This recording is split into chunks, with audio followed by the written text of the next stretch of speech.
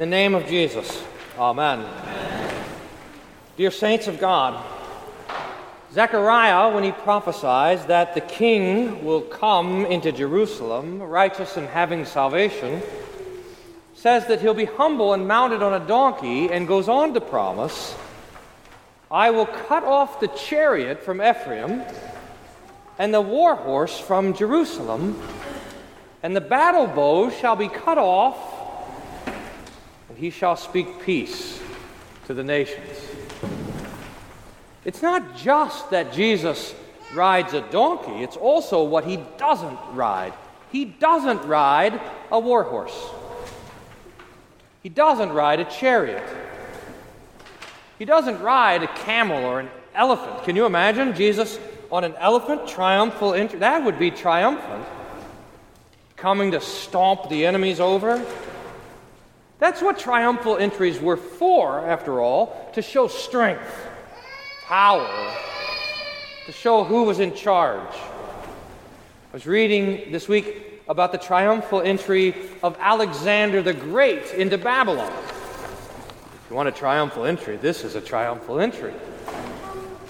October 22nd, in the year 331 BC, Alexander the Great comes up against Babylon the Great, and they simply give up. Now, this is amazing to think about, because Babylon was this great and magnificent city in the ancient world.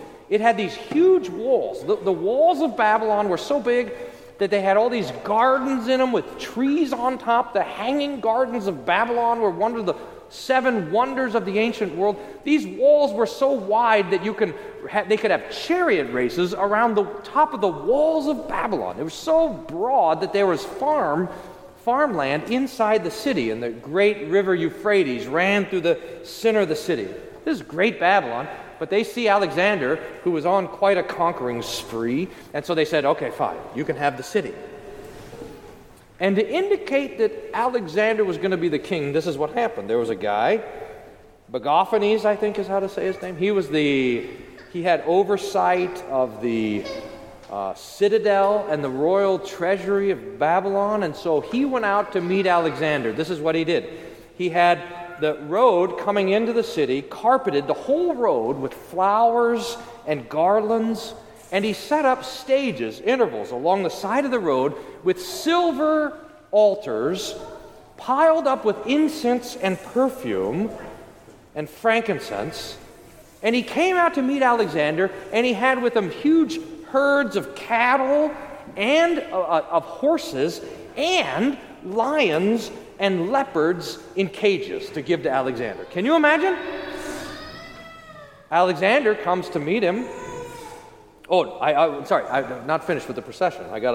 This is from Curtius Rufus, by the way, an ancient historian. He says, next came out from the city magicians who were all chanting their songs in their native fashion. And then behind the magicians were the Chaldeans, the stargazers. And then the Babylonians, who were represented not only by the priests, but also by musicians with all of their native instruments, singing the praises of Babylon and the praises of Alexander. And then the Babylonian cavalry, who were fully equipped, but the historian says not to demonstrate majesty, but extravagance. They were polished up sharp, and here comes all the cavalry to concede. Coming in the other direction is Alexander the Great, and he's surrounded by an armed guard. He has his soldiers all around him. Then behind him is infantry, and then behind him the people of the city. And he enters into Babylon riding on a chariot and makes his way to the citadel and sits on the throne. Now, can you imagine this? Parade into Babylon. All of these soldiers, all of this might, all of this riches, all of this glory, with the incense and the choirs and all of the instruments that are there. No one would have any question what Alexander was there to do, but to sit on the throne and to rule and to reign according to his power. That, dear saints, is not why Jesus came. It is not his triumphal entry. The key word in the promise that Zechariah gives us is this word: humble, lowly. Behold, your king is coming to you, righteous and having salvation is he, humble and mounted on a donkey, on a colt, the foal of a donkey. He cuts off the chariot, the war horse is cut off, the battle bow is cut off. He comes to speak peace. We might think it rather jarring to hear first the gospel of Jesus' triumphal entry and then to hear the gospel reading of Jesus' death on the cross, but they are, dear saints, all of one piece. It is why Jesus came, not to conquer, but to be conquered, not to kill, but to be killed, not to judge, but to be condemned, not to punish sin, but to be the punishment for sin. He came to be the king that was crowned with thorns. The only spear he has is the one that makes a hole in his side, and his throne, his chariot, is his cross, adorned with a purple robe for mockery, honored by the soldiers to put him to shame, lifted up, not in glory, but in death. And all of it for you. Because Jesus would be the king in this way. Not to rule and reign with an iron fist like Alexander in Babylon, but to bless and forgive as the kind and merciful Savior. His kingdom is the kingdom of peace. The peace of the forgiveness of sins. The peace of the redemption that he won on the cross. The peace of his death and of his resurrection for you. This one is your peace. So we rejoice that Jesus came in order to die. We rejoice that he gave his back to the whip, his face to the smiter, that he was spat upon and abused, because he did all of these things for you, for me, for our life and salvation. And Jesus wants us to rejoice in it. There's going to be a temptation, I think, this week to be sad as we reflect on the sufferings of Jesus, but listen to the Lord's explicit instructions. Rejoice greatly, O daughter of Zion. Shout aloud, daughter of Jerusalem. Behold, your king is coming to you, righteous and having salvation. May this death and resurrection of Jesus give us joy that never ends. In the name of Jesus, amen. And the peace of God, which passes all understanding, guard your hearts and minds through Jesus Christ our Lord. Amen.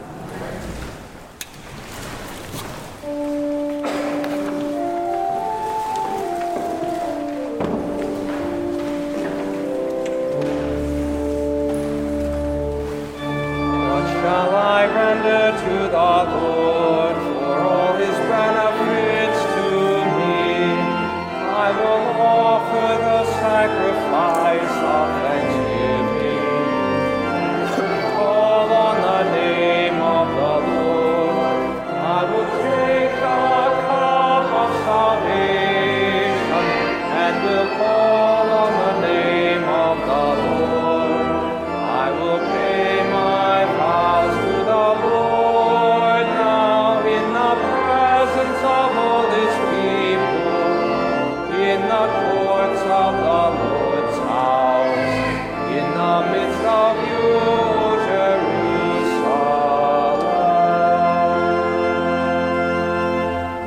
You may stand or kneel for prayer.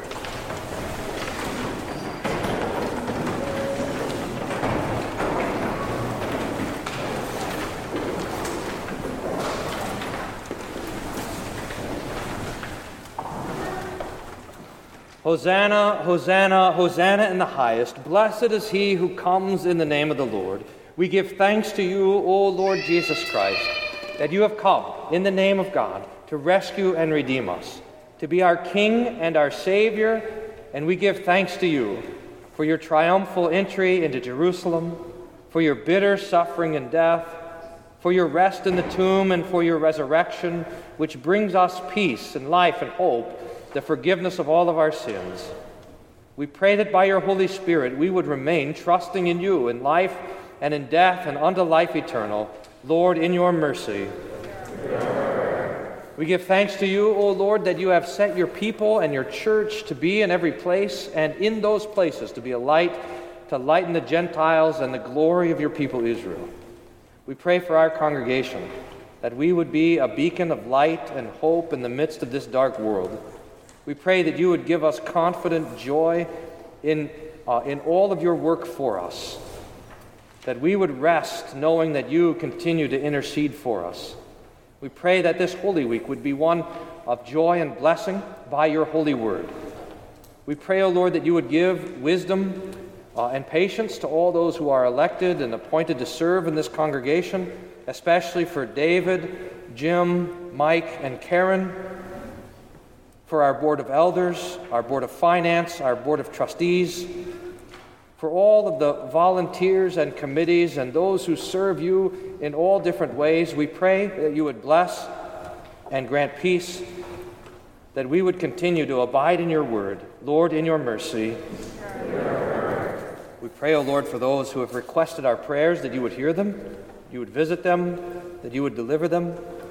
We pray especially for Nicole, Dot, Elizabeth, Stana, and Noreen, for Harper, Leroy, Pam, Valerie, Rick, Leo, Bruce, Sally, Ruth, Kane, and Taquan, that you would comfort with both your presence and promises in suffering, in sickness, and in peace and health.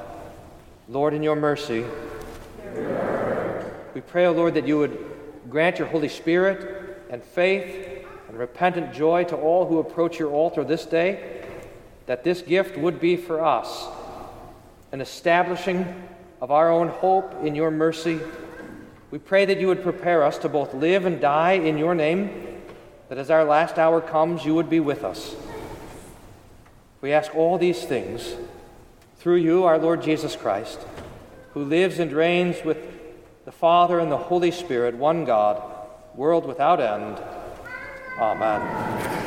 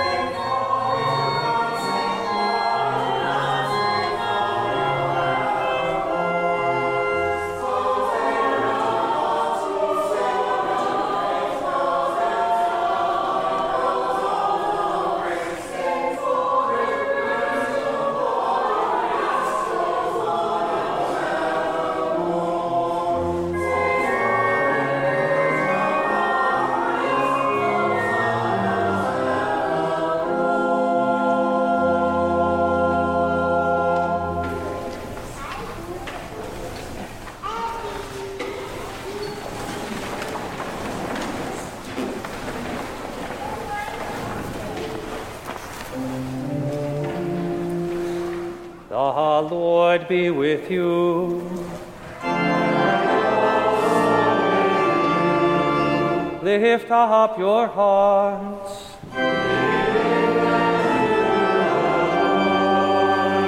Let us give thanks to the Lord our God.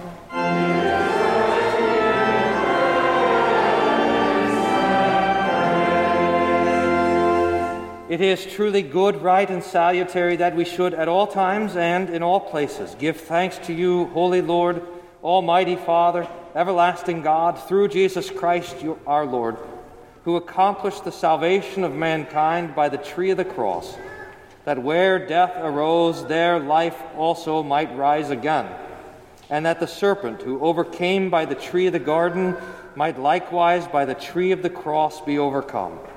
Therefore, with angels and archangels, and with all the company of heaven, we laud and magnify your glorious name, evermore praising you and saying,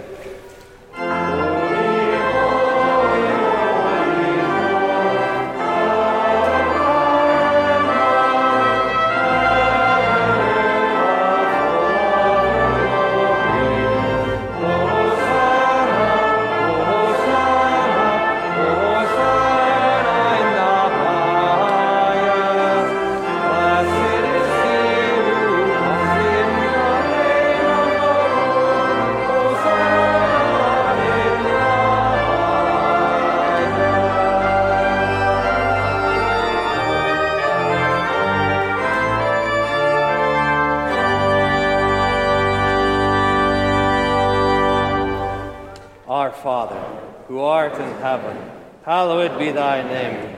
Thy kingdom come, thy will be done, on earth as it is in heaven. Give us this day our daily bread, and forgive us our trespasses, as we forgive those who trespass against us.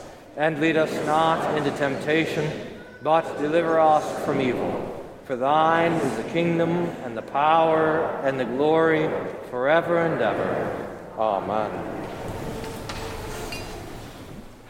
Our Lord Jesus Christ, on the night when he was betrayed, took bread, and when he had given thanks, he broke it and gave it to his disciples, saying, "Take and eat. This is my body, which is given for you. This do in remembrance of me."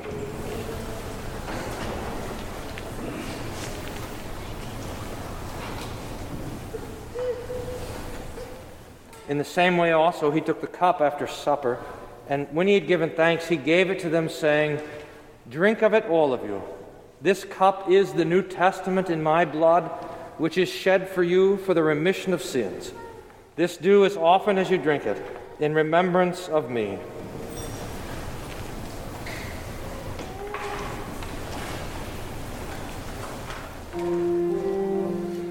The peace of the Lord be with you always.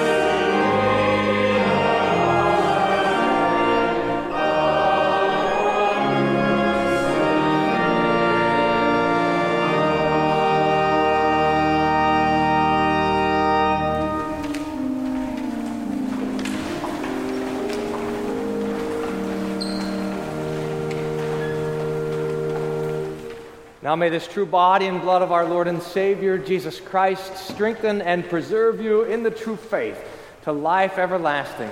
Depart in peace. Amen.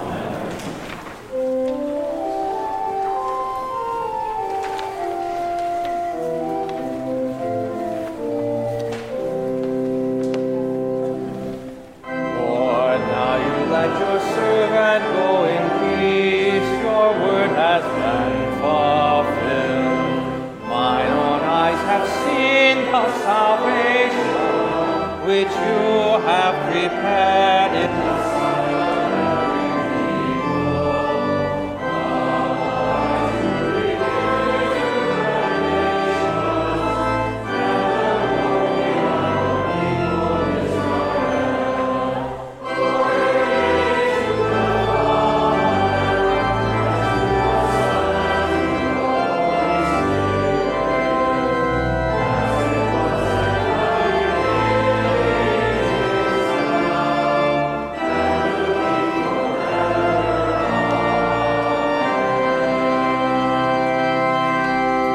We give thanks to you, Almighty God, that you have refreshed us through this salutary gift. And we implore you that of your mercy you would strengthen us through the same in faith toward you and in fervent love toward one another. Through Jesus Christ, your Son, our Lord, who lives and reigns with you and the Holy Spirit, one God, now and forever.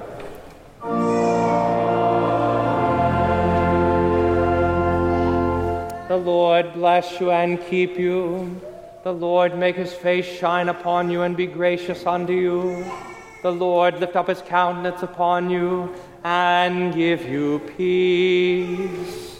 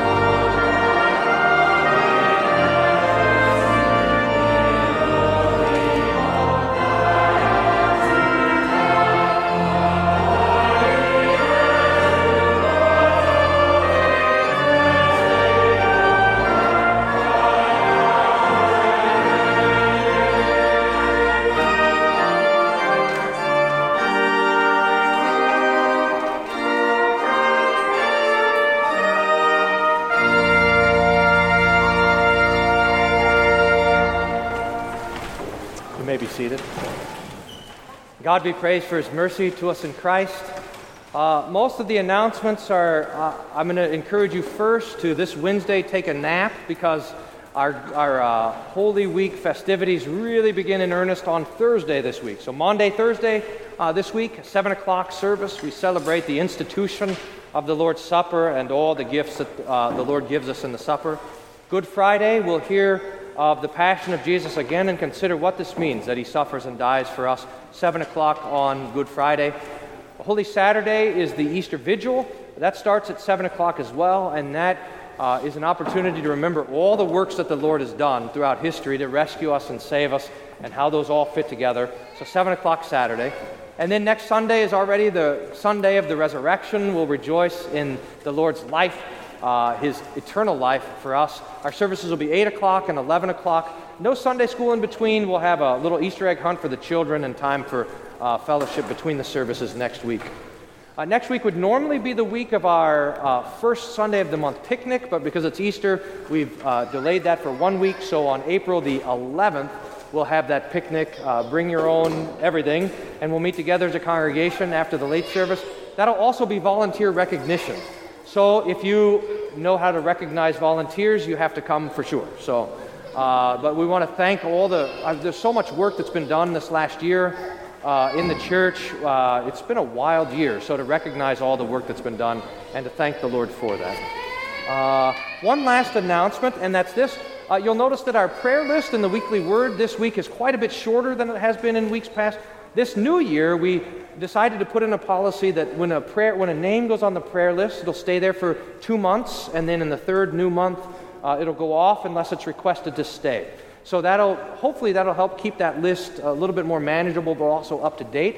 If someone was taken off that prayer list that needs to be back on it, please do not hesitate to contact the office. We'll just put the name right back on, and just let us know if you want us to keep those names on there, if there's people that need our constant prayers. I think that's all the announcements. God's peace be with you.